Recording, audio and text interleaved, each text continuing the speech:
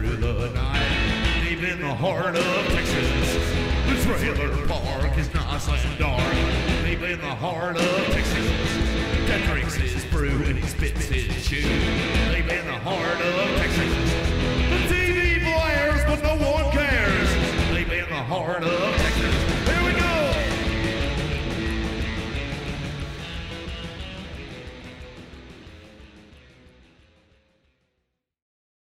Hey, everybody. Welcome to Bois. King of the Hill Rewatch Podcast. I am Mike. And I'm Rusty. That's Rusty. Yeah. Rusty, Season 4, Episode 2. Season 4, Episode 2. We got a friend. And we got video, Look at this. too, though. We got a little friend. Video. Don't forget you're on video. Don't pick your nose. Yeah, well, I can pick his nose. Pick his Not nose? my nose. You can pick his nose with 2 fingers. You know, the odd thing is, let's see. Oh, there's a coffee cup there in the front. I think that's my fault. But that may mysteriously disappear. All right, so Season 4, Episode 2, Cotton's Plot. Cotton's Plot. The big battle for the Arlington Cemetery plot, isn't it? Yeah, it is. Yeah. It is. It's a Texas State Cemetery. Oh, it's Texas State Cemetery. Oh, fun fact. I Yeah. drive by that sucker probably Do you really? twice a week. Yeah, because it's in Austin, and it's like in a really weird spot in Austin, too, because it's in like a neighborhood. It's in like an older neighborhood with people living near it. You know what I mean? Like Is it as big as they kind of make it look? I mean, it's fairly good size. I feel like it's a pretty big cemetery as far as cemeteries go. And then it's even funnier. I have like personal attachment to cemeteries. Not that I'm dead, I'd ever been in one, but my dad, when I was a kid, he worked for a monument company. So we would go have lunch with him sometimes wherever he was at. And Yeah. He would be in a cemetery, so we would have lunch. My little sister said she called it lunch with the dead people. So we would go eat lunch in cemeteries with our dad. So yeah, no, I like cemeteries. I think they're cool places. Yeah, they are definitely It's historical. That's what I like about it. I like the history. I like they're reading historical. The They're epitaphs normally fairly clean. They're well maintained, peaceful. especially state. It's Yeah, super well maintained. yeah, that's true. And then it's another thing too that you see in Austin. That's a phenomenon right now because of the law enforcement stuff. Mm-hmm. You have a lot of state troopers, but most of them are generally around like the state capitol, Right. Or they're around the state cemetery. You know, state stuff like that. So they patrol that stuff. But no, it's definitely a beautiful cemetery. The cemetery we're going to be discussing. So today. we start off at the doctor's office. I can only assume that this is at the Heimlich County physical therapy office, Yeah, the physical or therapy. either the hospital, one or the other. Or one of the clinics. First thing we see is the doctor cutting off the cast of Peggy. So and we learn here in a few minutes that it's been 6 weeks. So she's been in this cast, this for whole 6 body weeks. cast for 6 weeks, which if you crush your entire body, 6 weeks doesn't seem like enough to me. It isn't enough, but if you go by like the standard healing time for a broken bone, 6 weeks is about the time. So she's probably still kind of fucked up and sore real bad. Yeah. But you know, going through something as traumatic as she just went through, falling from the sky Crushing like your that, entire body. crushing your entire body. I would think that like she might heal, all her stuff might be in its right place after 6 weeks. Yeah. But are you ready to get up out of a bed and Well, you know, obviously she's not. move around? So, No, yeah, so- we find that out pretty quickly. Yeah. So he's using that cool saw that doesn't cut the skin but only cut casts, which I don't know where that technology came from. Yeah, I don't know either. Unless Artie had some info there's on nothing that. in that one, Okay. yeah. So we're in the doctor's office. She's kind of looking around, or she's wiggling her toes as he's cutting this cast off. Hank says, they can make a saw that doesn't cut skin, but they can't make a parachute that opens.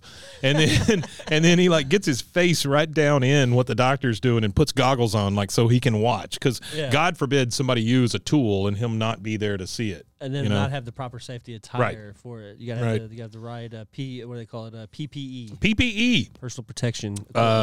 Peggy, of course, she's not having any of this. She's just like, can we move this along? I have a full day ahead of me. Boggle with Nancy at 2, softball practice at 4, and at some point I should probably take a shower.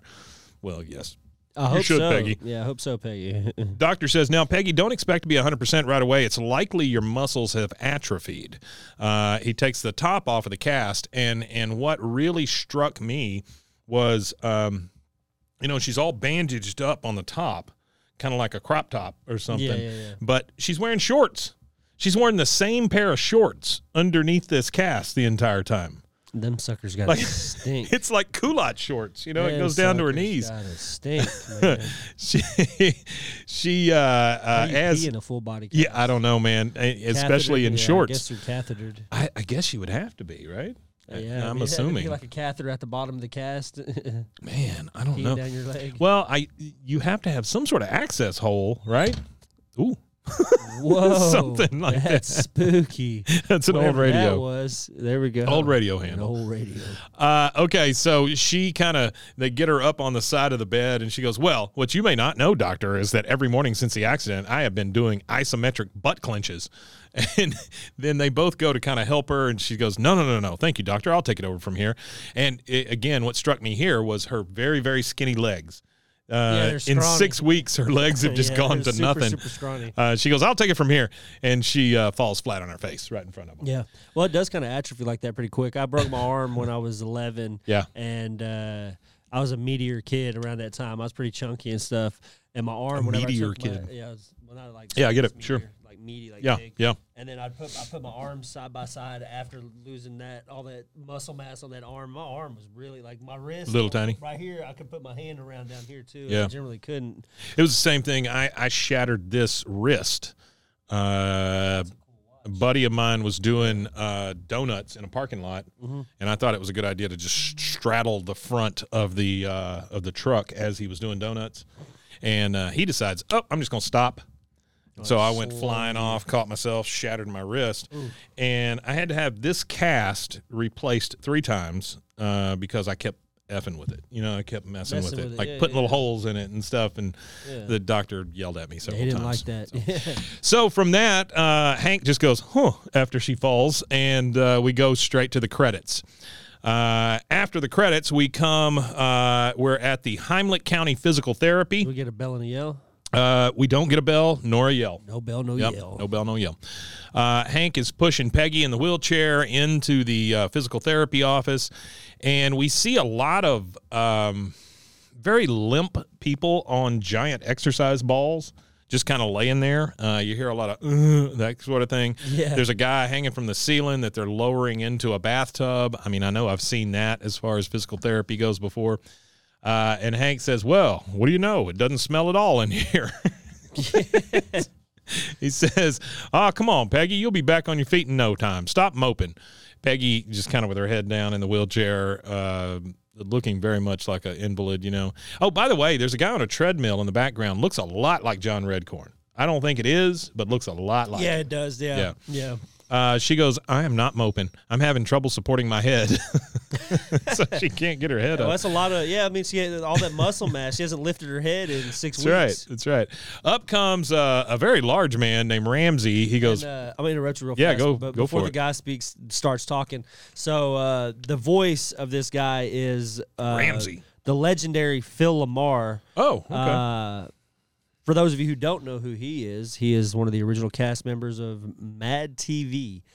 And he is also in Pulp Fiction. Oh, yeah. Marvin, he played Marvin in Oh, Pulp Fiction. I didn't realize that. So he comes up and he goes, Peggy Hill, all right, my name's Ramsey. I'm your physical therapist, and I'm going to have you walking again in no time. And the funny thing is, he doesn't just say, I'm going to have you walking again in no time. He goes, I'm going to have you, looks at his clipboard, walking in no time. Peggy finally gets up the strength to look up, and she goes, you will? He goes, sure. Maybe not today, maybe not tomorrow, in a month. Way too soon. Peggy just once again just like, he says, don't be so tough on yourself. Nobody spends 6 weeks in a cast without their body going a little soft. Yeah, it's going to. He said, but that's okay. Water's soft too, but give it time and it'll carve the Grand Canyon. Now, that didn't take a week or a day or even a month. It took over 200 years. Peggy, of course, being the smartest person in the room, says the Grand Canyon took millions of years. He goes, you got to learn to trust me, Mrs. Hill. We're going to be working together 1 hour at a time, once a week, for however long it takes to carve you a Grand Canyon. Well, here we go. Sorry, I didn't No, you're good. interrupt you again. So Artie got me some more facts here. About the Grand Canyon? Yeah, I got some Grand Canyon Sure. facts. Big hole. I guess Sophia Loren hasn't been mentioned yet. No, she hasn't. Okay. So the Grand Canyon is 277 miles long, and it's up to 18 miles wide in some parts and over a mile deep. It is estimated to be 5 to 6 million years old. It is crazy to think that water formed that. Yeah, you know what's even crazier about it? What? So this is a fun fact that Artie didn't put on here. This is a geology fact for me here because I've been to the Grand Canyon. I've been down into the Grand Canyon to the they call it the Bright Angel Pass down at the very bottom. Okay. So the Sierra Club back in the day, they were doing dams and stuff like that. Mm-hmm. The Sierra Club, for those who don't know, is conservation. They're about protecting stuff like that and water resources and stuff.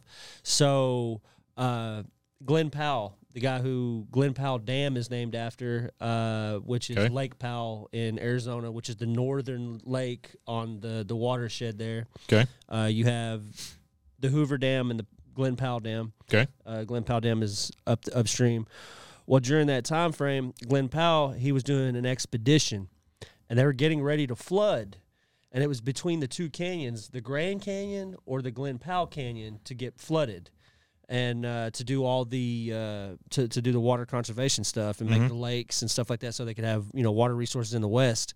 Well, he was going up he was going down the canyon at Glen Powell after they had already made the decision that this is the canyon that is going to be flooded. This canyon here. Yeah. Well, when he was floating it, he was like, Because they used to flood them. They used to flood those things for like hydroelectricity and stuff like that, Yeah, right? they flooded it for they Like, oh brother, where art thou? Yeah, it was taming the Colorado River is what Yeah. they did. Was those two dams, the Hoover Dam and then the Glen Powell Dam. Sure. But when they were floating through the Glen Powell Canyon, he had told himself, he was like, we made a super terrible error in which canyon we had chose to flood, because if they would have made the decision, it would be the Grand Canyon that would be flooded, and we wouldn't be, the Grand Canyon, we wouldn't be going and seeing it and things like we do. It wouldn't be that big of a deal. But they flooded the other one. But the other one, when they went through it, the archaeological stuff, just the beauty of it was way more beautiful and everything than the Grand Canyon. Oh, wow. And they ended up flooding the wrong one pretty much in Wow. retrospect. But it was too late by the time they did it. So That's there you nuts. go. Fun geology facts right here on King of the Hill. Here Wow. on Bois. So he says, we're going to do this drop by drop. Are you with me? She goes, well, all right. Now she's back into it, right? Yeah, Because she's he's ready. giving her the ready. pep talk, And all that she's that kind stuff. of person too. If you give her a Yeah. good pep talk, she'll be right there with you. She goes, I guess so. Okay, let's do it. He goes, great. See you next week. That's rough, man. Give somebody a big pep talk like that and then Yeah, go, see you we'll next see you next week. Yeah. She goes, next week. He goes, drop by drop, Mrs. He goes, drop by drop, and then he looks over to Mrs. Flores and goes, Mrs. Flores, yeah, you got it. And it's just a lady laying real limp on an exercise ball. And so Peggy puts her head back down. She tells Hank, now I am moping. Now we're back at the Hill House. Hank says we see Peggy's face with her eyes covered, and Hank says, no peeking. She goes, I'm not peeking. He goes, okay, you can open your eyes now. And we see that Luann has been holding her hands over Peggy's eyes. Peggy's eyes, yeah. And she goes, okay, they're open. Luann, oh, ta-da, says Luann. And we see Hank and all the guys standing out there, and Hank says, remember those 10 bags of cement you said I'd never use? Well, I used one. And we see a sidewalk that he's built. Basically, Which he's you never built. see again, according to Artie. This Really? is the one time Yeah. that you see it. That's what I was wondering as I that's was it. watching it to know. So, because so I, Hank is not only is he like industrial, he goes and he makes this whole pathway. Yeah. When it's over with, the situation's done, he tears the pathway back out and re-puts it back. I guess so. That's what I think he did. I think he's I guess he like, would well, have you know to. What? I don't need this crap in my way. It's Well, he extra loves his concrete grass. I don't need. You know? Yeah. He wants his grass back. So he reclaims his yard when the situation's over, pretty much. That's nuts. That's a very Hank thing. I You think. would think you would still see something, but it is a cartoon. So, Yeah. Peggy goes, "Oh, a wheelchair ramp." Well, number one, it's not a wheelchair ramp; it's an entire sidewalk. Yeah, he's got a pathway. He's built an He's built a entire whole path. sidewalk from the back sliding glass doors all the way to the driveway. She goes, "Oh, a wheelchair ramp. Thank you." And it's funny because it's Dee Dee, Luann, Hank, Bobby, Peggy, Bill, Boomhauer, Dale. They're all in the backyard. It always strikes me as weird that everybody in the freaking neighborhood shows up for everything that happens. Yeah. Peggy says, now I don't have to be trapped in the house, huh? I can go anywhere in my wheelchair. Thank you. And you can tell she's still just super depressed about this. Yeah, she don't like it. It's not a very Peggy situation. The other thing about this is that the cement's not dry. Because Bobby is over there on his hands and knees, and he goes, "Look, Dad, I'm Sophia Loren, huh?" And he's got his hands in the cement like he's leaving his Yeah, prints. so I got a little tidbit on Sophia Loren. Tell us about Sophia Loren. Sophia Loren is an Italian actress. She was one in the 50s, and she was known for being a very, very beautiful woman. Yeah. Fun fact is she is on the American Film Institute list of the 50 greatest stars in history. She is number 21. But the fun fact about it is she is the last living member of that list. So Italian, out of all 50, right? Yeah, she's Italian. She Italian? Yeah. Well, a lot of people who were Italian or Jewish or they had the last names, they would change their names to sound more Anglican or whatever. Oh, I'm sure it's not Loren. So for the industry. Yeah, I'm sure it's very Italian. It was like I Love Lucy and all that, Ricky Ricardo and stuff. Like it was harder for people that kept their names. What a lot of actors, musicians, they would change their name to be more Anglican to fit. Well, the other thing is that they had to change their name if there was anybody in the Screen Actors Guild that already had that name. Had that name, yeah. You can't walk around with somebody else's name apparently. All right, so he says, "Hey, Dad, look, I'm Sophia Loren," which I'm not sure how a 12-year-old boy gets that reference, but that's fine. He is Bobby Hill, so that's true. We'll give him a pass. Hank says, "Bobby, I'm driving you to school today. We need to talk." We never see this talk, but we can only assume. Dee Dee, she says, "Oh, I'm late for parenting class. Luann, could you give me a ride and help me find the baby?" And then she turns around. Both of them go in the house, and she's got the damn baby on her back. Like the baby is in a papusa or whatever on her back, you know. And Bill, being the only one left after everybody leaves, he is in his wife beater that's all stained up all the time. And he goes, "I sure am glad you're out of that body cast, Peggy." She goes, "Well, thank you, Bill." He says, "What do you suppose they do with something like that?" She goes, "Throw it out, I imagine." And he just kind of backs away real slowly and then runs off. Yeah, he goes to the dumpster probably. That's some creepy-ass stuff there, Bill. Really that is creepy. That stuff stinks. It's got to stink. It's just gross. Yeah. Dead skin and everything. And, well, spoiler alert, but he finds the body cast. They must have just thrown it out. I guess. There's no way that thing's just sitting around. I don't know. Anyway. Well, it's a small clinic. It makes for good comedy. It's a small clinic. Then we see Peggy. She tries to back into the house in her wheelchair, and she's hitting the door, and she's really, really struggling with it.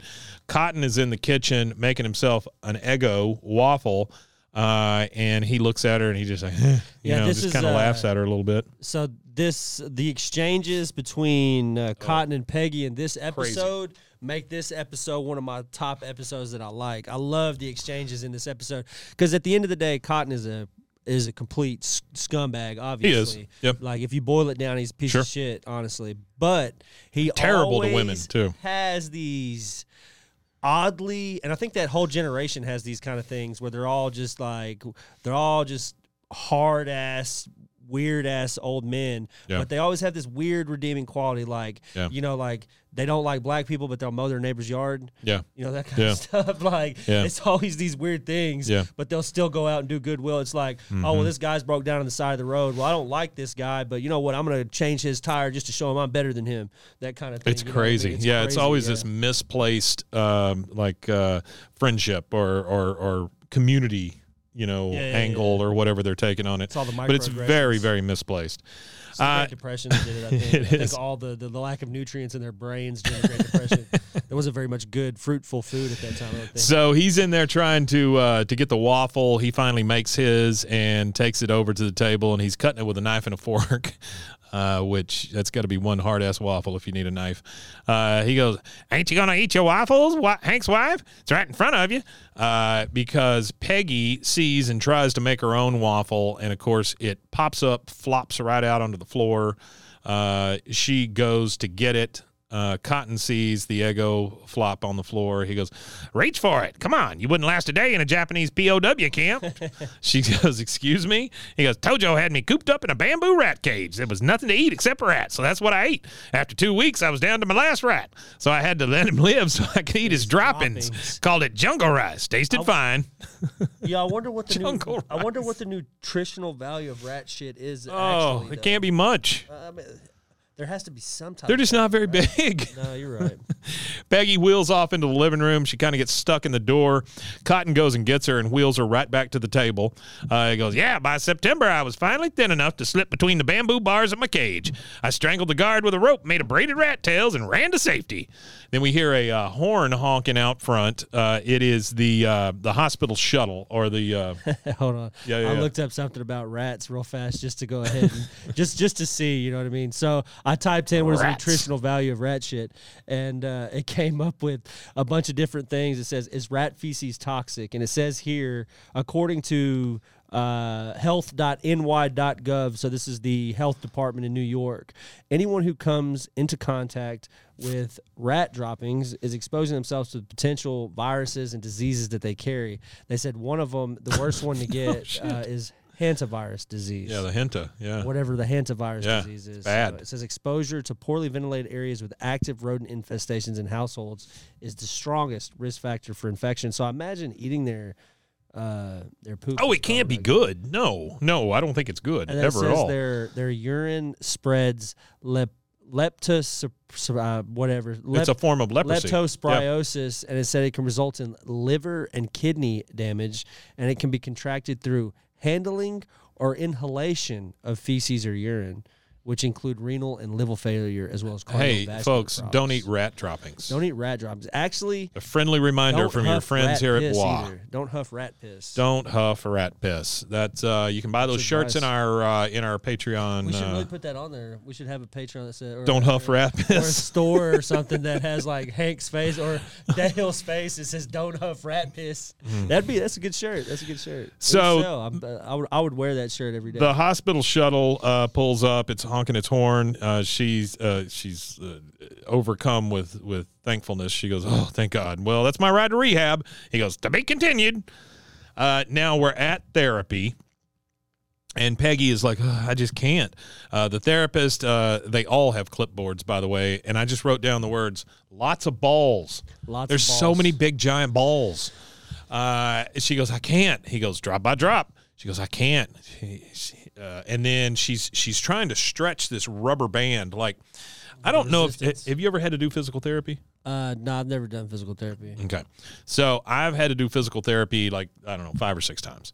And Slow down, Mike. they're big on the rubber bands. Yeah. Like they give you these stretchy band things. Yeah, the like resistance they're workouts. Yeah, they're like these resistance bands, and the different colors have different kinds of resistance or whatever. I never bought into that. I just don't do it. And that's probably why I've been 5 or 6 times. But I don't care. I'm not playing around with the stupid rubber band. And what she does is she pulls on it and it pops and it just flies off. Yeah. He goes, "Oh, it's all right." She goes, "Oh." He goes, "Great set. You showed that rubber band who was boss."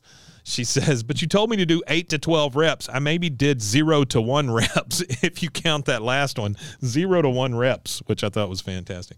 He says, "Every drop counts, Mrs. Hill. You're wearing down the rock. And by the way, I checked. You were both right. It was 200 million years." That's not right. He said 200 years, and she said a million years. You don't put those together and say 200 million. So, yeah, all right, we're both right. So we're back at Hank's house. It's at night. It's in the bedroom. And you hear Hank off camera going, "So, how was rehab?" She goes, "I stretched a rubber band today." And they come into frame, and Hank is giving her a piggyback ride because she's so limp, right? Yeah. And he just kind of flops her down on the bed and starts taking her glasses off and getting her ready for bed. And she goes, "I stretched a rubber band today." He goes, "Hey, that's great." "Oh, who am I kidding? That rubber band kicked my ass." He says, "Look, I know you're disappointed. You just got to take it one day at a time, like the drunks do." Like the drunks do. She goes, "Hank, I just want to go to sleep. Fetal position, please." And so he curls her up into the fetal position and just pulls the covers over her. That is one of the saddest things I've ever seen. Followed by this very, very sad thing. Yeah. We're now in Bill's kitchen, and he is shaking the boggle thing with all the stupid letters in it. And he goes, "Hey, yeah."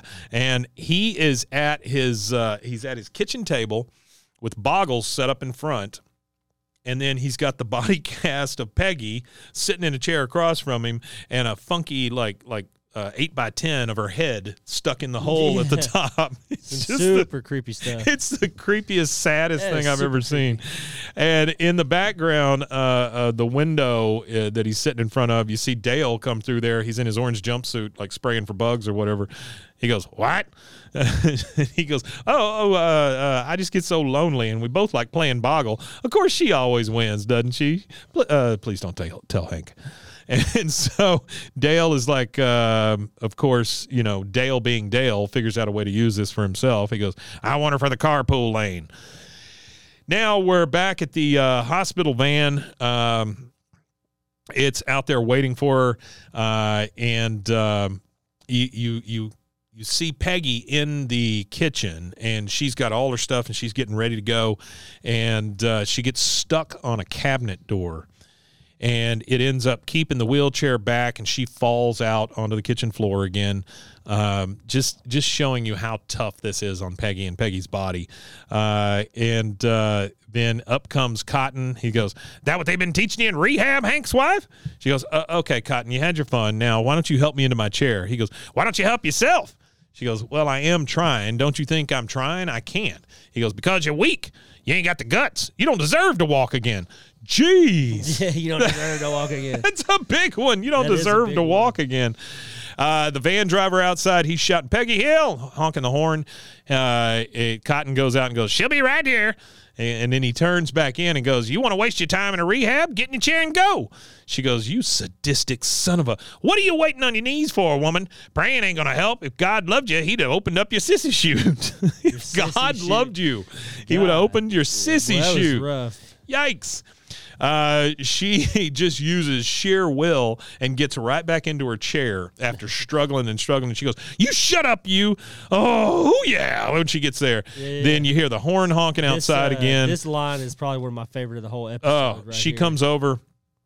She shuts the sliding glass doors, and she goes, "Teach me to walk." Talking to Cotton. He goes, "You ready to hate me more than you ever hated anyone in your life?" She goes, "I already do." He goes, "Well, then we're halfway there." Which is fantastic. This is really a great Cotton episode. Oh, it is. So it's a really good Cotton episode. Like I said, this is probably one of my top 5 episodes of all time. It is a good one. Yeah. Because just solely based on the exchanges between Cotton and Peggy. Peggy and Cotton. I really like how he rides. It's pretty good stuff.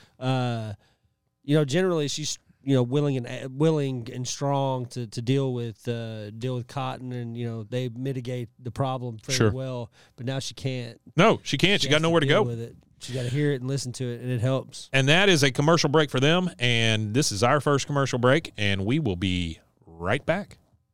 Well, let me tell you, Rusty, eating healthy used to be a struggle for me, but that was before I discovered the BlendJet 2 portable blender. The BlendJet 2. Now when fast food temptation strikes, I just blend up a delicious and nutritious protein shaker smoothie. They gave us a whole bunch of those little packages that came with the blender. Yeah. And there's some really good flavors in there. I mean, there's some like that matcha thing. The green matcha? Yeah, those are pretty damn good. BlendJet 2 is portable, so you can blend up smoothies at work, a protein shake at the gym, or even a margarita on the beach. It's small enough to fit in a cup holder, but powerful enough to blast through ingredients like ice and frozen fruit with ease. Maybe a human thumb. Don't put your thumb in it. BlendJet 2 is whisper quiet, so you can make your morning smoothie without waking up the whole house. Lasts for 15 plus blends and recharges quickly via USB-C, which has saved us all. There's nothing worse than turning that USB thing over and over and over and over, and then finally finding how it plugs in, Oh, yeah. I don't like that USB-C either. USB-C saved us all. Best of all, BlendJet 2 cleans itself. Just blend water with a drop of soap, and you're good to go. There's 30-plus colors and patterns to choose from. There's a BlendJet 2 to complement just about any style. We have a pink one? Lavender. I think ours is lavender. Mine is the Toy Story Aliens. Oh, yeah. It's like the Pizza Planet one. Ooh, that one. Yeah. They've got some really cool colors, but I really like the patterns. I know one of the people here got one that looks like Woody the Sheriff. Is there a code with them? There is a code. What are you waiting for? Go to blendjet.com and grab yours today. Glab it today. Glibbity glob. And when you do glab it, make sure you use the promo code BWAAA1 2. That's to get 12% off your order and free 2-day shipping. No other portable blender on the market comes close to the quality, power, and innovation of the BlendJet 2. They guarantee you'll love it or your money back. Blend anytime, anywhere with the BlendJet 2 portable blender. Go to blendjet.com and use the code BWAAA12 to get 12% off your order and free 2-day shipping. Shop today and get the best deal ever. BlendJet 2, formerly known as BlendJet. Hey, everyone. It's me, your puzzle-loving pal. Did you know I was a puzzle-loving pal? I didn't know you were a puzzle-loving pal. I got to tell you about my latest obsession. It's Wongo puzzles.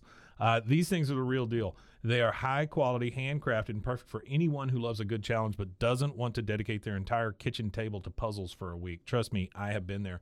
I will tell you this, my parents, they're very old and decrepit, and they do puzzles all the damn time. Yeah. Like there's always a table that What else has are you like an gonna do, unfinished right? puzzle. Yeah, it's either that or I don't know. Die.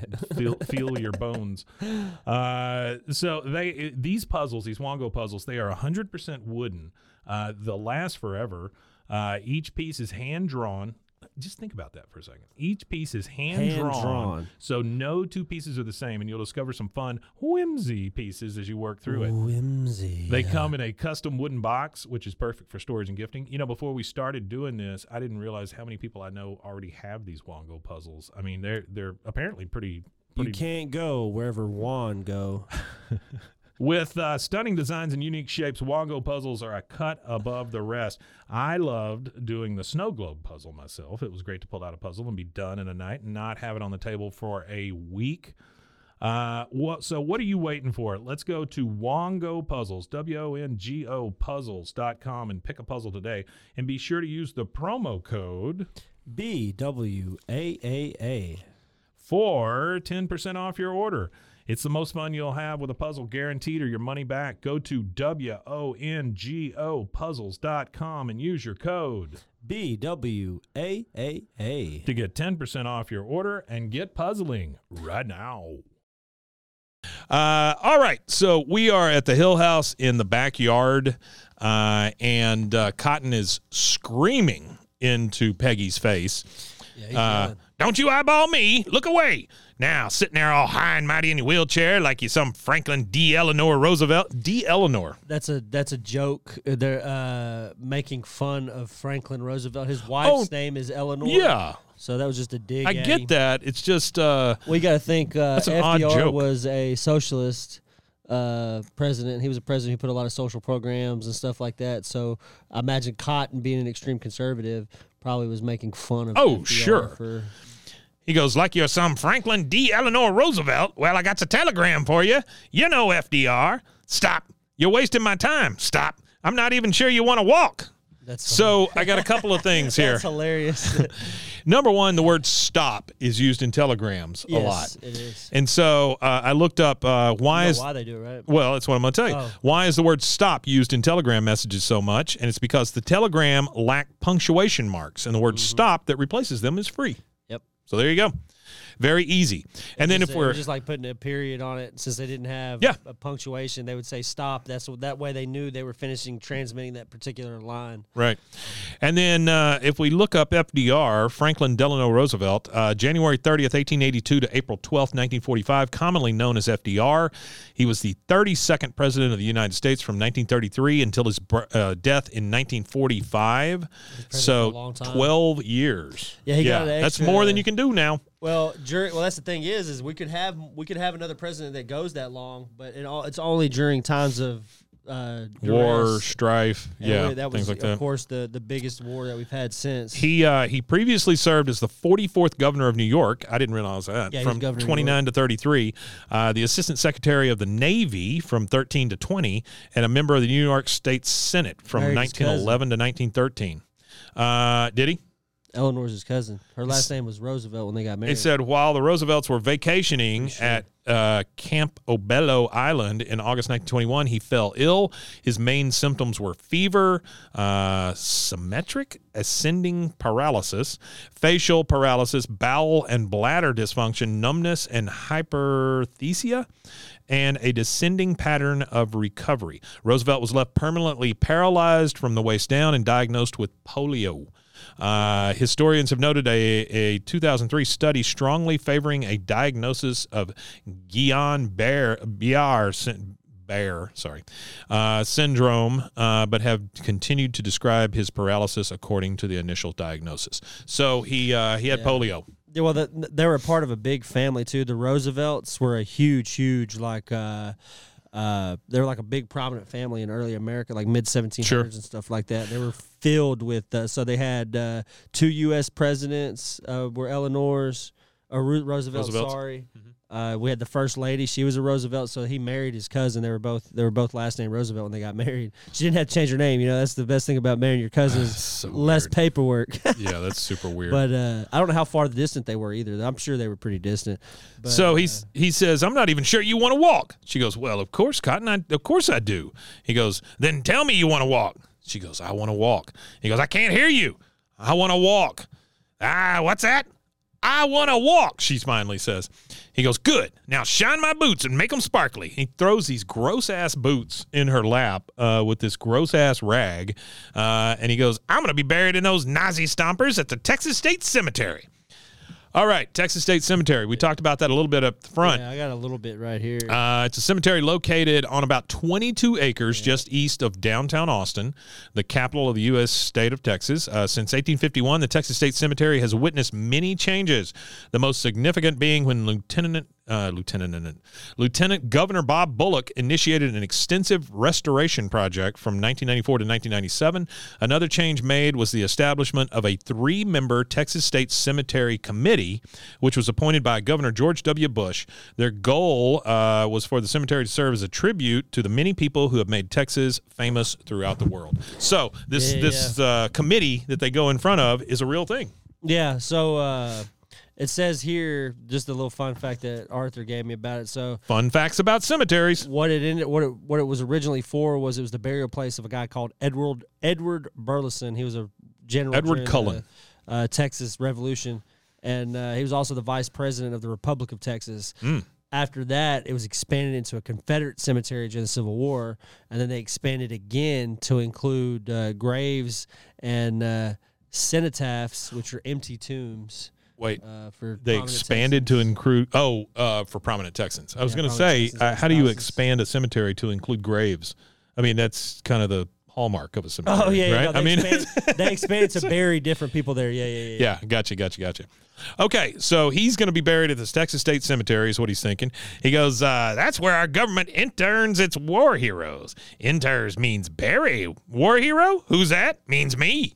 And Peggy goes, they're letting you in there? He goes, well, first I got to die, but before that I got to fill out an application and be approved by a damn commission. I killed 50 men, and now I got to go begging for a war hero's grave? It ain't right. Peggy says, my arms are tired.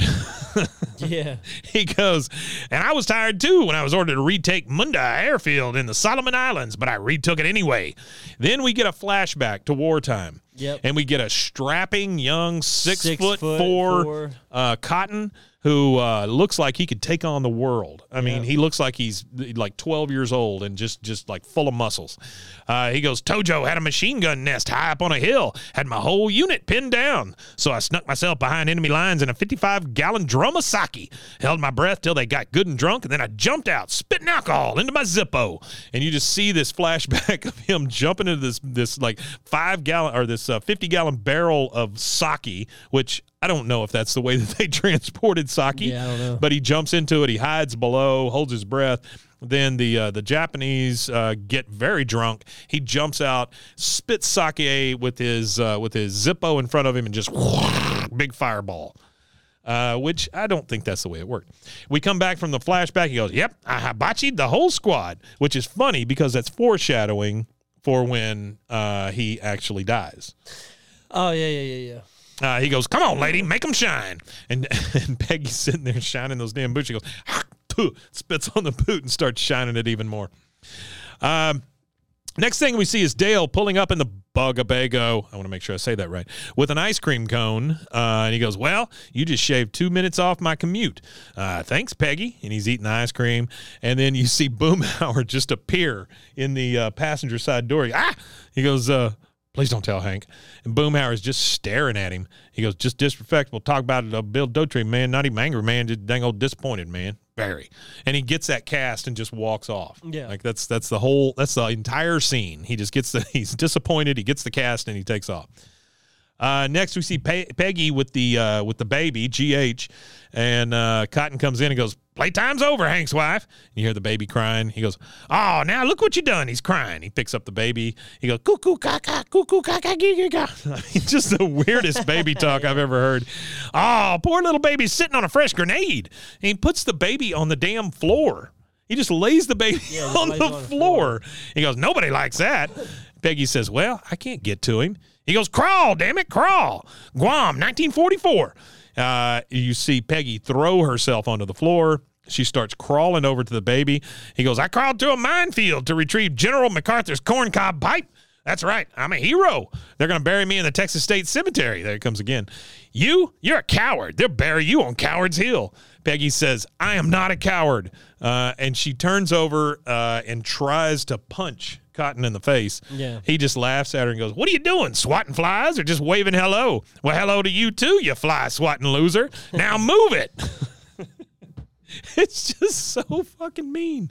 Yeah, Dee Dee comes into the room, does not pick up her child who is on the floor, and says, "Colonel, I think the baby's crying." He goes, "Well, good job. Those parenting classes are really starting to pay off." She says, "Thank you," and just leaves the damn room. Okay, so now we're at the dinner table. We got Bobby, Luann, Cotton, Dee Dee, and GH all sitting at the dinner table. And Hank starts walking in, and he goes, "Well, I don't mean to brag, but these steaks here, Dad, you can take your teeth out." And Luann says, "Shouldn't we wait for Aunt Peggy to get back from rehab?" She goes, "Oh, my God. Was it my turn to pick her up?" Oh, no. Okay, Luann. Poor Luann. Yeah, she's sitting there by herself. Yeah. Cotton says, "No, she quit the rehab." Hank says, "She what?" He goes, "Yep. I'm in charge now. She's making good progress. Don't need her wheelchair no more." And you just hear this bang, all this. Banging around the house. She's banging around. Tearing everything up. Peggy, it shows Peggy, and she is crawling into the dining room. There's a plant down behind her. All this stuff is crashed. Her wheelchair apparently has fallen over. And Hank says, "Oh, my God, Peggy, what have you done to my wife?" He goes, "Turned her into a highly trained, motivated fighting machine." Peggy is just staring at him up on the floor. Hank says, "This is crazy, Dad. You're not a medical professional. First thing tomorrow, we're going back to rehab." Cotton says, "Is that what you want? You want to drop out of the program?" Peggy says, No, sir. And she crawls and gets up into her, or tries to get up into her chair at the dinner table, and she falls. And then Cotton says, "Good effort. Have some chow." And he puts her plate on the floor with her. And then everybody sits down to eat their big steaks.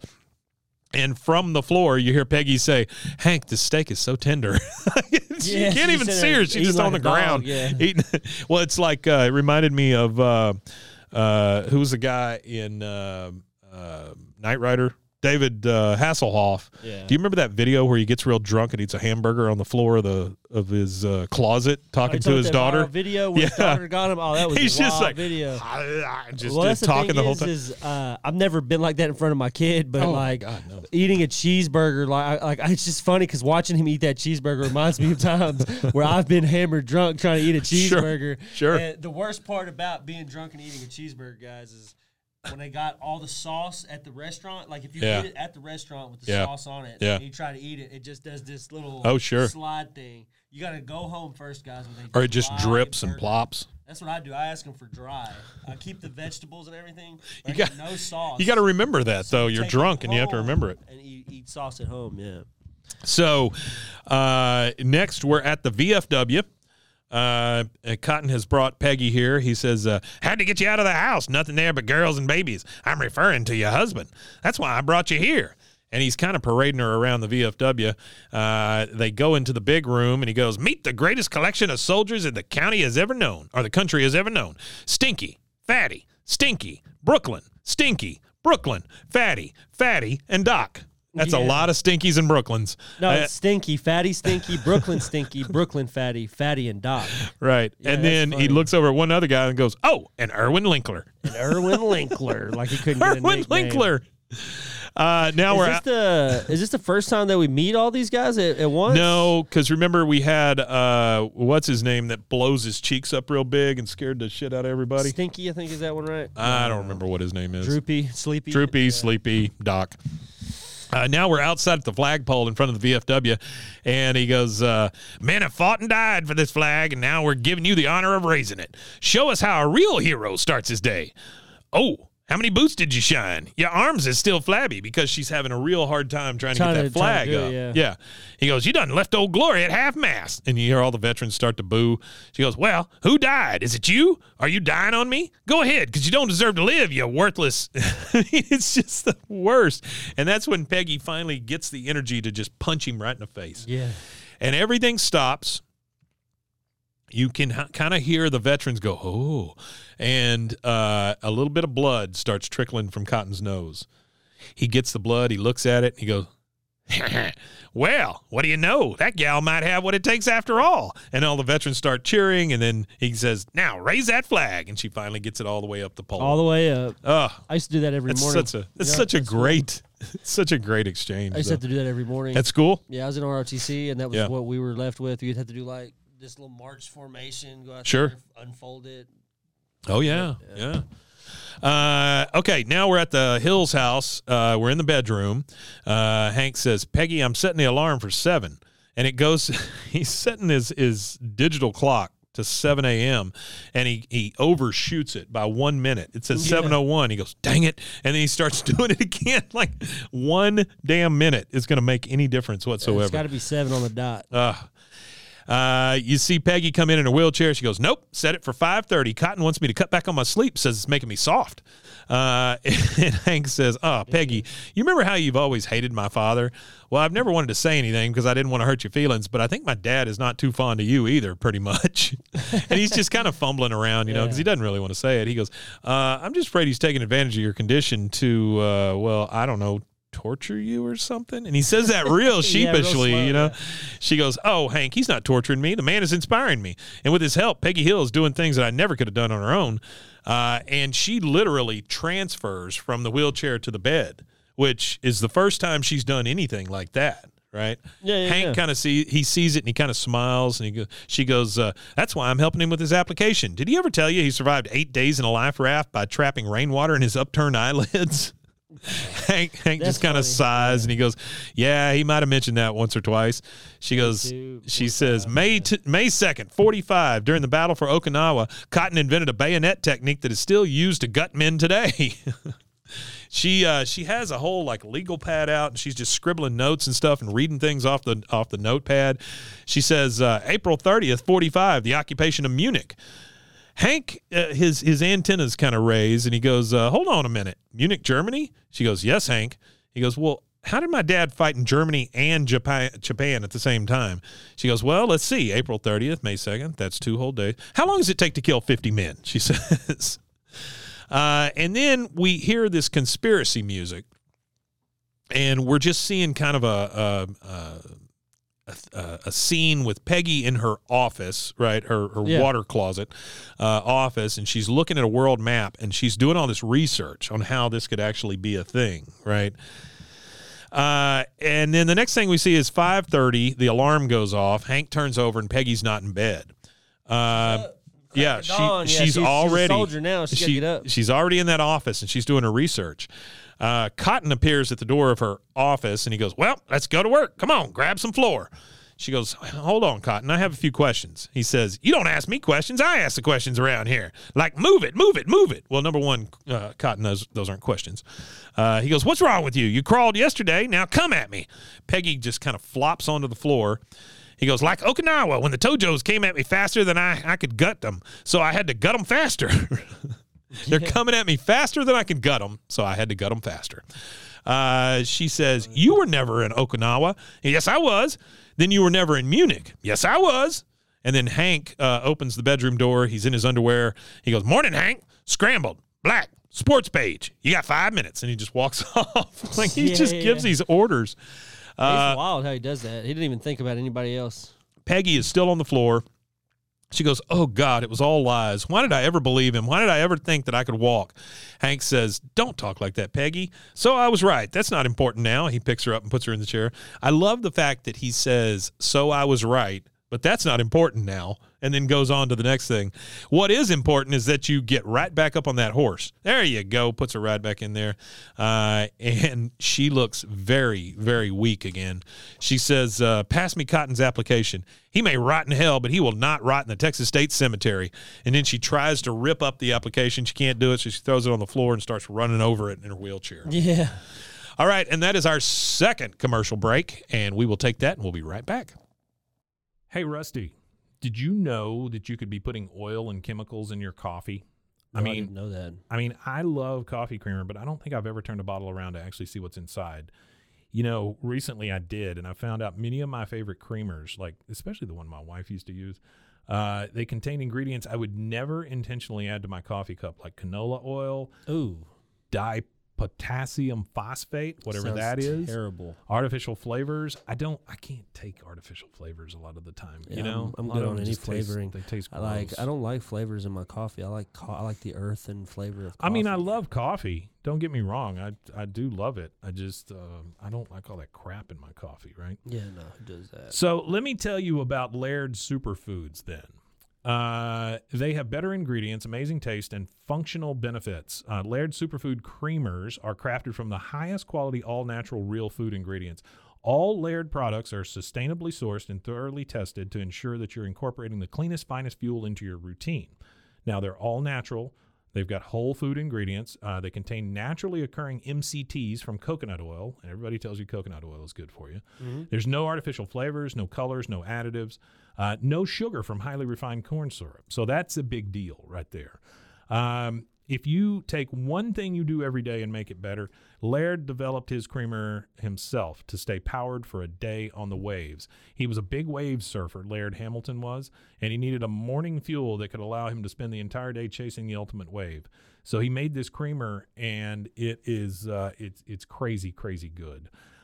Laird sources high-quality plant-based ingredients globally and puts an emphasis on U.S. sources whenever possible. They aim to source responsibly and sustainably and believe that the foods you consume should be as good for the earth as they are for you. They have honest and transparent products and labels. If you try it, you won't go back. They have functional superfood creamers, instant lattes, and prebiotic greens. They have a variety of snacks and supplements full of wholesome plant-based ingredients to keep you charged for wherever life takes you.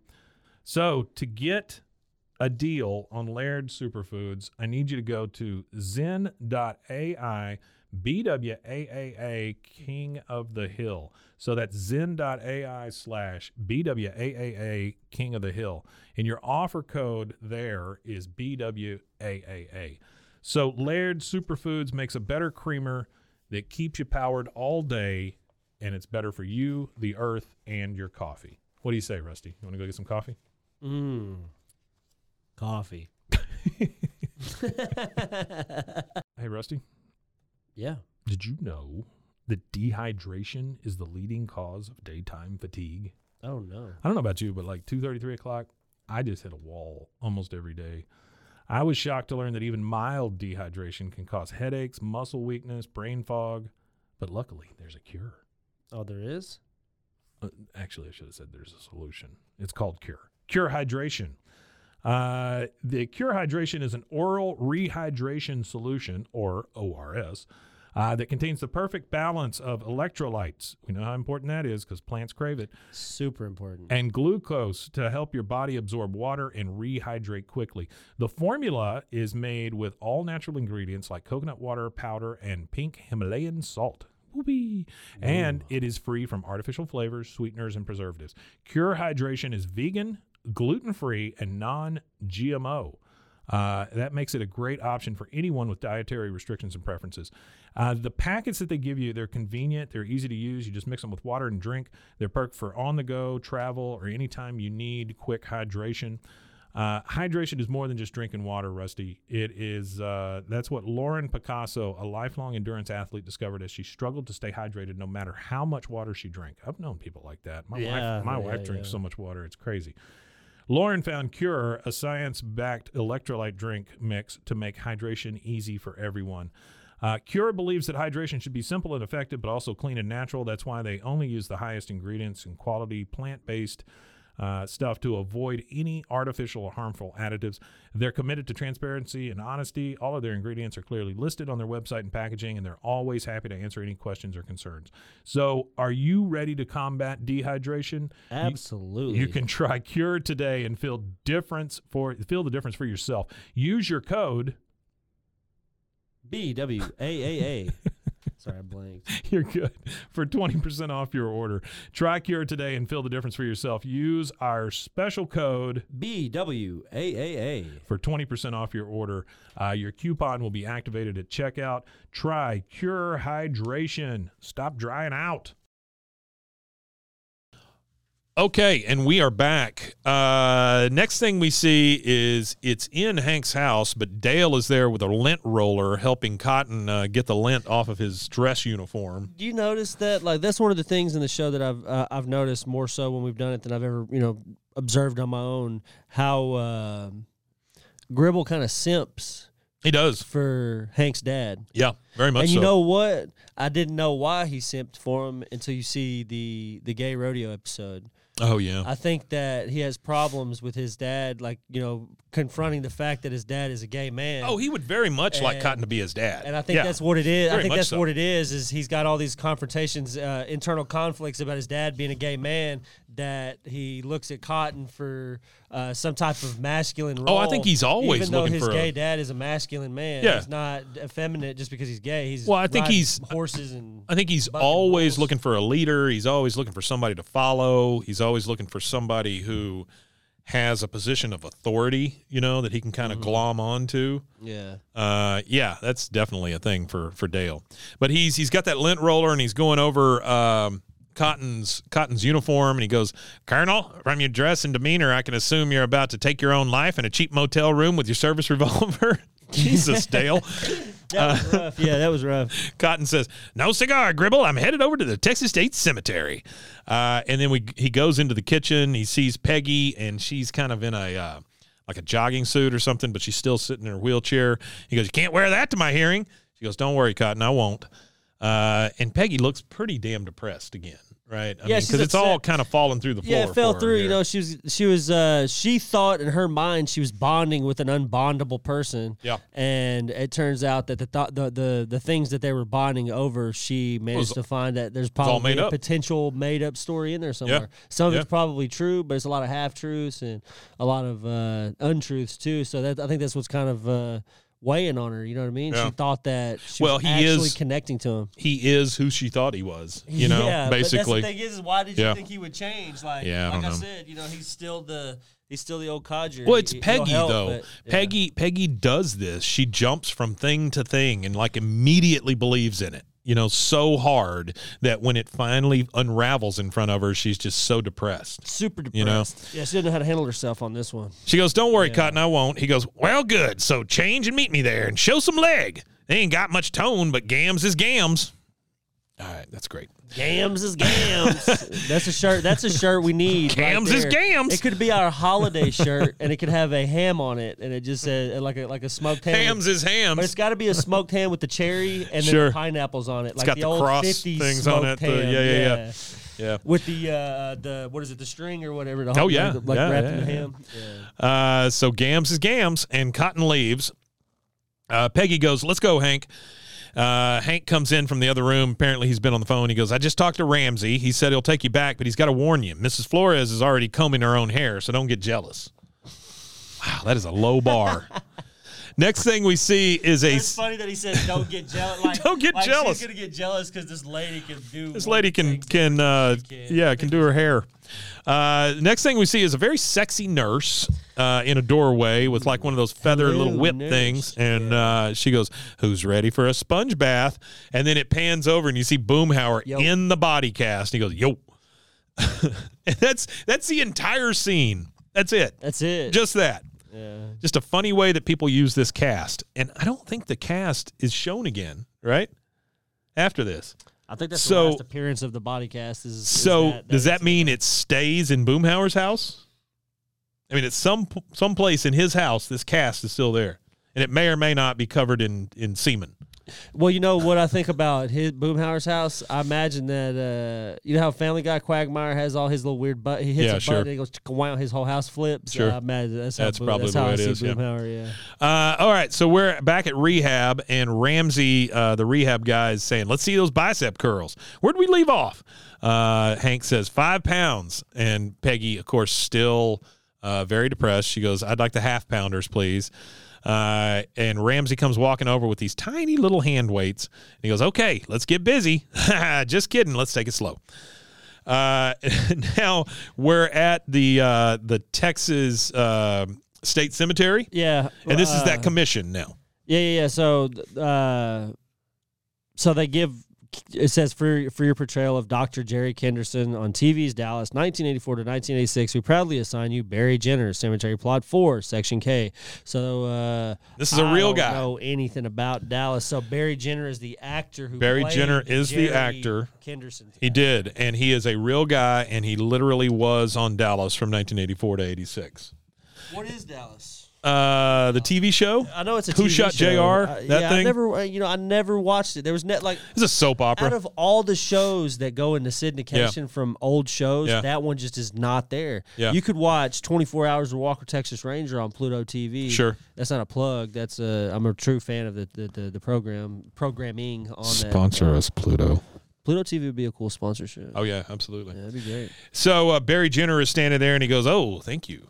And then in the back, you see DDGH and Cotton sitting there, and Cotton's in his full regalia. He goes, they're gonna run out of graves. Well, that is a actual real thing that Did you run out of in graves? some cemeteries. Yeah, I mean, you only can bury. There's only so many much people. There's only space. so much space. That's why I say, as a country, we need to start burying people straight up and down. Straight up and down. Yeah, just saves so much space. Or we should be just cremating, I think. Well, sure. But I'm saying if you want to be buried in the ground, get buried straight up and down. Well, they've got a lot of biological things, too. There's this one place that you can donate your body to for soil, and they put your body and you decompose into soil, and then they sell the soil. The soil goes to they don't sell it, sorry. The soil goes back to your family. After you decompose into the soil, and then you take it and you use your I don't want any your of that. dad to grow your tomatoes. I don't want any of that. I do. Nope. I want to do that. Nope. No, thank you. Like, my dad has no choice. I don't want do human soil Hopefully tomatoes. it doesn't haunt me. I don't want to think about it. And so the chairman of the committee, he goes, that concludes today's business. The Texas State Cemetery Commission will reconvene in 6 months. Well, Cotton has none of that. And he goes, hold on, you fellas got one more man to bury. And the guy says, all right, pass up your application. He goes, oh, I don't have it on me at the moment. It's being crippled over. Crippled over. he goes, give me another minute, please. The guy at the commission goes, I'm afraid that's impossible. And he comes up and he starts to pound that gavel.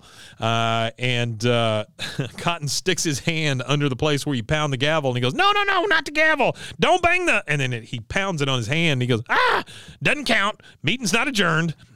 Now we're back at physical therapy. And Peggy is really struggling with these little half-pound weights. Hank is over there having a great time. He's sitting on one of those giant balls, just kind of going back and forth. Strengthening his core, I guess. Yeah. He goes, way to go, Peggy. You're doing just great. She has about had enough at this point. She goes, would you please stop yelling at me? What was I thinking? Munich? Rat tails? He's no hero. He was just torturing me. He's a complete fraud. Snapped on the wrong person. And then Hank... This is the duality that is Hank, right? Yeah. He hates his dad, but he loves his dad. He doesn't want attention from his dad, but he so desperately wants attention from his dad. Well, he recognizes. I think it's like every man with their dad. You recognize the traumas that they grew up with, and then you recognize that they're just as human as you are. And there's no manual for this shit. There's no life guide to say, hey, this is how you have to be. So I think that's what he does. He kind of levels with his dad. In that sense, like, you raised me, you made sure I had food. At the very least, you cared for my raw, basic physical needs, even if it didn't, do the emotional needs. Yeah. But I think that's what it is. It's just a generational passed on the generational trauma. And with Bobby, it ends. That's the beautiful part That of the is show. true. I think you see that this generational trauma really ends with Bobby because Bobby gets to be whoever he wants to be unapologetically, whereas Hank, he's got to be this, Hank may say a couple of things about tighter it. than his urethra. Yeah, Hank may say a couple of things about it, but ultimately he's just there to support Bobby. Yeah, with yeah. whatever Bobby wants to do. For sure. Uh, Even though he don't like it, he still shows up. yeah, and you So, see, he's a good guy. Hank's 'Cause just my like dad didn't like a lot of the crap I did, but he still showed up. So she says he's a complete fraud, and Hank, you hear him go. She goes, "What? What are you muttering? Are you actually trying to defend him?" He goes, "Said that fraud used to be 6'4". Peggy goes, "So?" He goes, "When he came back from the Pacific, he was 5 foot even. A Japanese machine gun blew away his shins. The doctor said he'd never walk again. So he was 6'4", a 16 and then he was inches. 5 foot even. Yeah, so 16 inches of shin. Inches. Well, let's look. Let me see what my shin looks like. Yeah, you got easy 16 inches. Is that in the 16 shin. inches of shin? You got an easy 16 inches in your shin. There's Yeah, your way there's over your 16 third inches. shirt for you. There you 16 go. inches of shin. Right there. That's all that says. And then it's got a big shin guard or something on there, yeah, or just the anatomical shin bone. 16 inches of shin. He said, Do you think that giraffes have shins, yeah, they or have do they to. just have tall knees? No, they have shins. They have Sure. shins. Yeah, they're little Or they tiny just have a things, little- but yeah, they have okay, shins. yeah, Little shins. toothpick shins. He goes, a Japanese machine gun blew away his shins. Doctor said he'd never walk again. 18 months later, he decided to walk right over to that doctor, reached up and punched him in the kidneys. I love that because I can picture it in my head. You know how he's just It like just waddling over and waddles punching over him in the there. kidneys. Boom! Just blast him in his kidneys. He says, now I can't. That's the only place he can punch you is your kidneys. That's right. Or butt Punch you in the is, feet. Punch you in the feet. Step on your toes a little bit. He says, now I can't prove what he did at those battles. In fact, I don't even know if that part about hitting the doctor is true, but I know that my dad doesn't have shins and somehow he walks, and that's pretty heroic to me, and that is what I was muttering. And Hank's got a point, right? I mean, Yeah. Cotton is a dick, but he has been through a lot, right? Well, this next scene right here where he goes, I'm an old man. I got a newborn son. Well, it's kind of funny because it reminds me of there was somebody who just had a kid that's like 110 years old. It was Robert De Niro. Robert De Niro. Robert Yeah. De Niro just had a child. He's Not like Robert 80. De Niro. Was it him? Yeah, it was. Yeah, him. it was He's like him. Yeah. 80-something years old and Yeah. just had a child. Yeah, That's it's crazy. crazy. And so we're back at the Texas State Cemetery. And you see Cotton saying, I'm an old man. I got a newborn son. I can't let him visit me in the civilian cemetery. What kind of place is that for a child's birthday party? Golly. I guess he expects them to have GH's birthday party every year at his cemetery. At the cemetery. For you guys, though, next time I'm in Austin, I'll be in Austin on Tuesday. I'm going to drive by the cemetery and snap a picture. Oh, yeah, for the please social do. Medias. Yeah. Because I should be there on Tuesday. Well, I will be. I will be in Austin for sure on Tuesday. That's so hilarious. my GPS and Now drive you by see it. Hank start to wheel in Peggy, and Peggy says, Mr. Chairman, the chair recognizes Mrs. Peggy Hill. Well, that's not the way it works, Peggy, Yeah. but okay. No, it's not the way it works. She goes, in deference to the committee's busy schedule, I have chosen to highlight only a few of Cotton Hill's many acts of bravery at Guam, the Solomon Islands, Sardinia, and Okinawa. And she's just passing out these applications to all the guys on the committee. Cotton says, dang it, woman, you forgot Munich. And she goes, you were never in Munich. He goes, oh, I wasn't? All right. Yeah. He just He ain't gonna agrees to argue it. with He's Yeah, not even he's arguing done. with it. Yeah. He's done with the argument for sure. Now we're at the cemetery.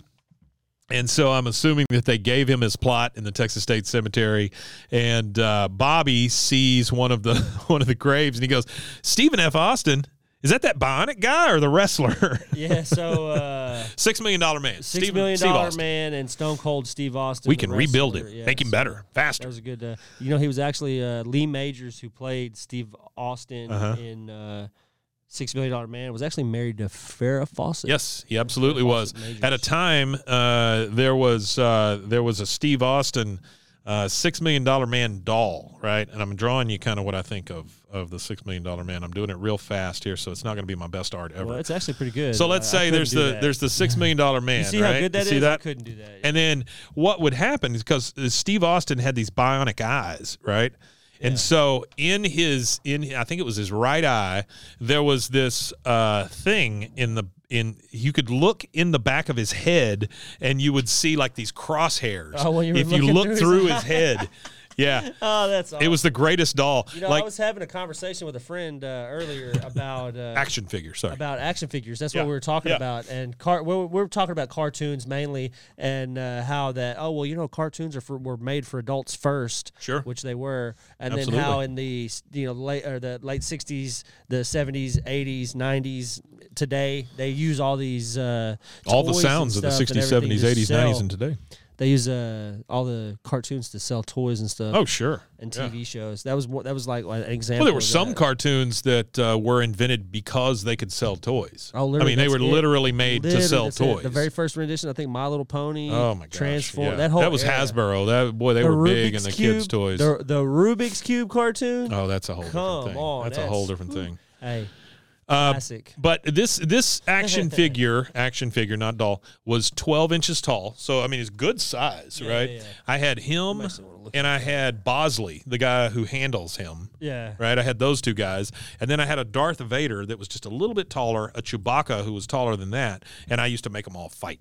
So there Oh, you go. okay. $6 million I had my man own- fighting Chewbacca. Yeah, I had my own little universe going on in my head. That would be a great. What was it? Man, what was the old show they had on MTV? Yeah, The claymation wrestling. Yeah, that would chicken. be great. Chewbacca versus the $6 million man. Oh yeah. Here you go. There he is. My bad guy was this, and I think his name was something Russian, but it was this bald. So I'm going to draw another picture. There was this bald guy, and somebody out there is going to know Oh, there you go. what his name the is. $6 million man now with bionic grip. Oh yeah. Well, he's got the kung fu grip, right? Yeah. Because that's the one that Eddie Murphy talks about in Raw. You know? Oh yeah, Kung Fu that grip. is. Kung Yeah. Fu grip. Uh-huh. Yeah, Yeah. I remember that. Oh, and the red suit too. That's He right. wore a red suit. That's right. And, Oh yeah. you He know wore what that all the irks time. Me? You know what irks me about the red suit in Raw? What's that? And was it Raw where he wore a red Yeah, suit? yeah. He's got that red leather suit.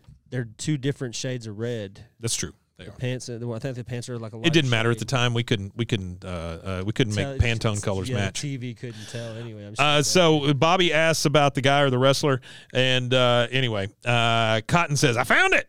And then Dee Dee says they've gotten up onto this hill, right? And on top of this hill in this big cemetery, and I mean the cemetery goes on forever. I think they said it was 44 acres or whatever. 22. 22 acres, same Yes, thing. 22 acres. I mean, it's 1 million, 200 million, whatever. And Dee Dee's up there, and she goes, "It's a lovely grave, Cotton. You deserve it." They're all up on the hill, with the exception of Peggy. Peggy is still down below the hill because, of course, she's in the wheelchair. She can't get up there. Yeah. Cotton looks down at her, and he goes, "Ain't you coming, Hank's wife?" She goes, "That's okay. I can see it from here." He goes, "Not the same." And he starts going down to her. He goes, "Out of the chair. Let's go. Start climbing." She goes, "But I can't." He goes, "What do you mean you can't? You mean you won't because you're weak and lazy." And she kind of laughs a little bit, and she goes, "Cotton, please, I climb." She goes, "I can't." He says, "Please, I climbed the cliffs of Normandy with a 50-pound ice cream maker strapped to my back, and you're telling me you can't climb a stupid little hill?" So this finally gets to her, and she goes, "All right, Cotton." And she gets out of her chair, and she says, "Look, I know what you're doing, but I'm very tired." He goes, "You get to the top of that hill, and I'll let you dance on my grave." Boy, that is what she needed to hear right there. Oh, she's running. She's sprinting. She doing gets everything out, she can. flops out of the chair, and she starts crawling up that hill, man. She finally gets to the top. She's just covered in grass and dirt and stuff, but boy, she got there.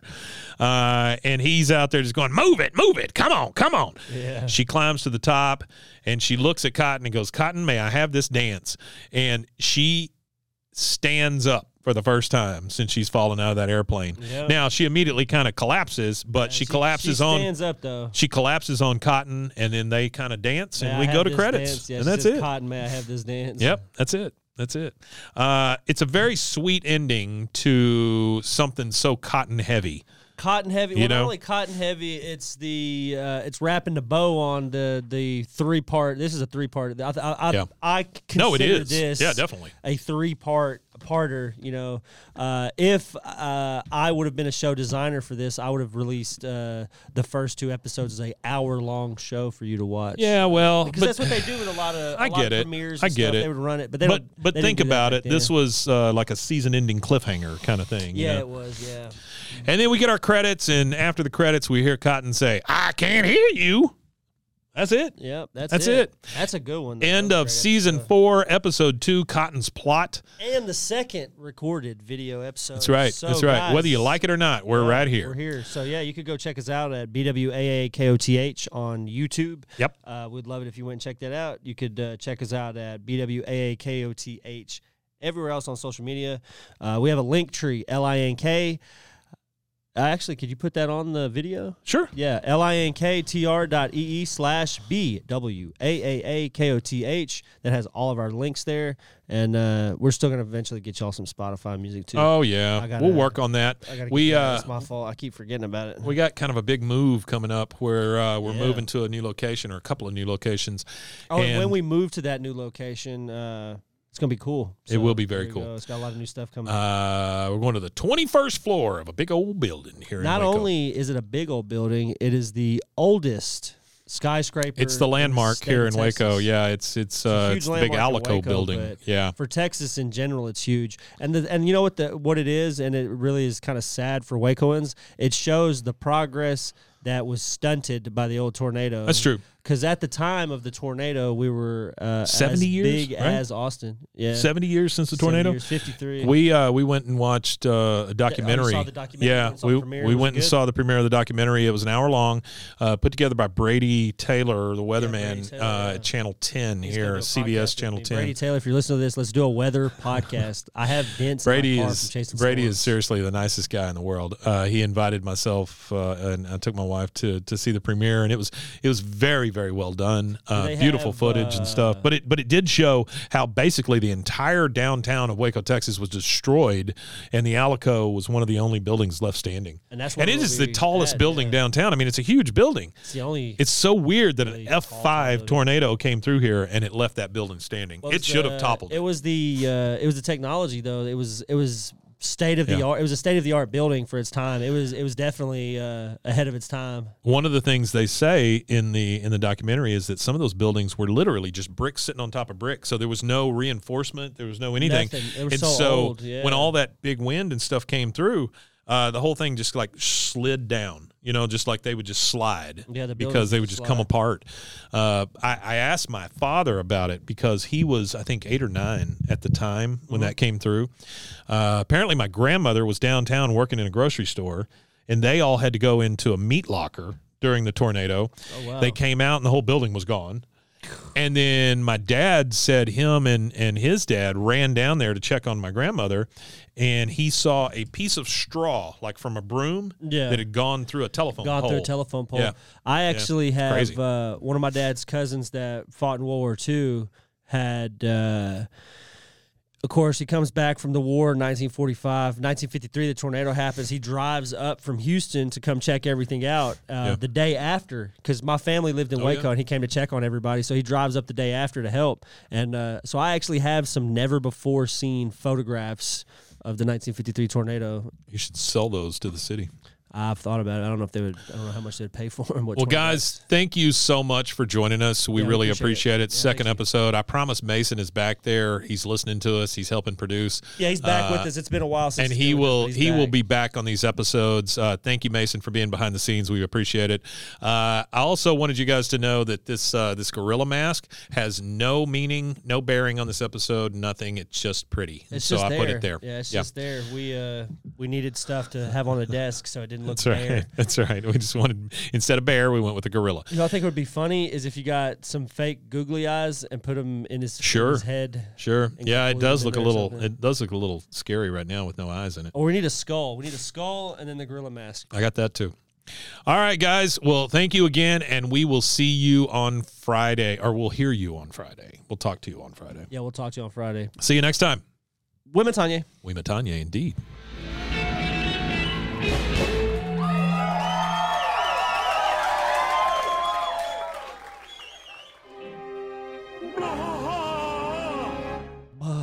Bah. This has been a Rogue Media Network production.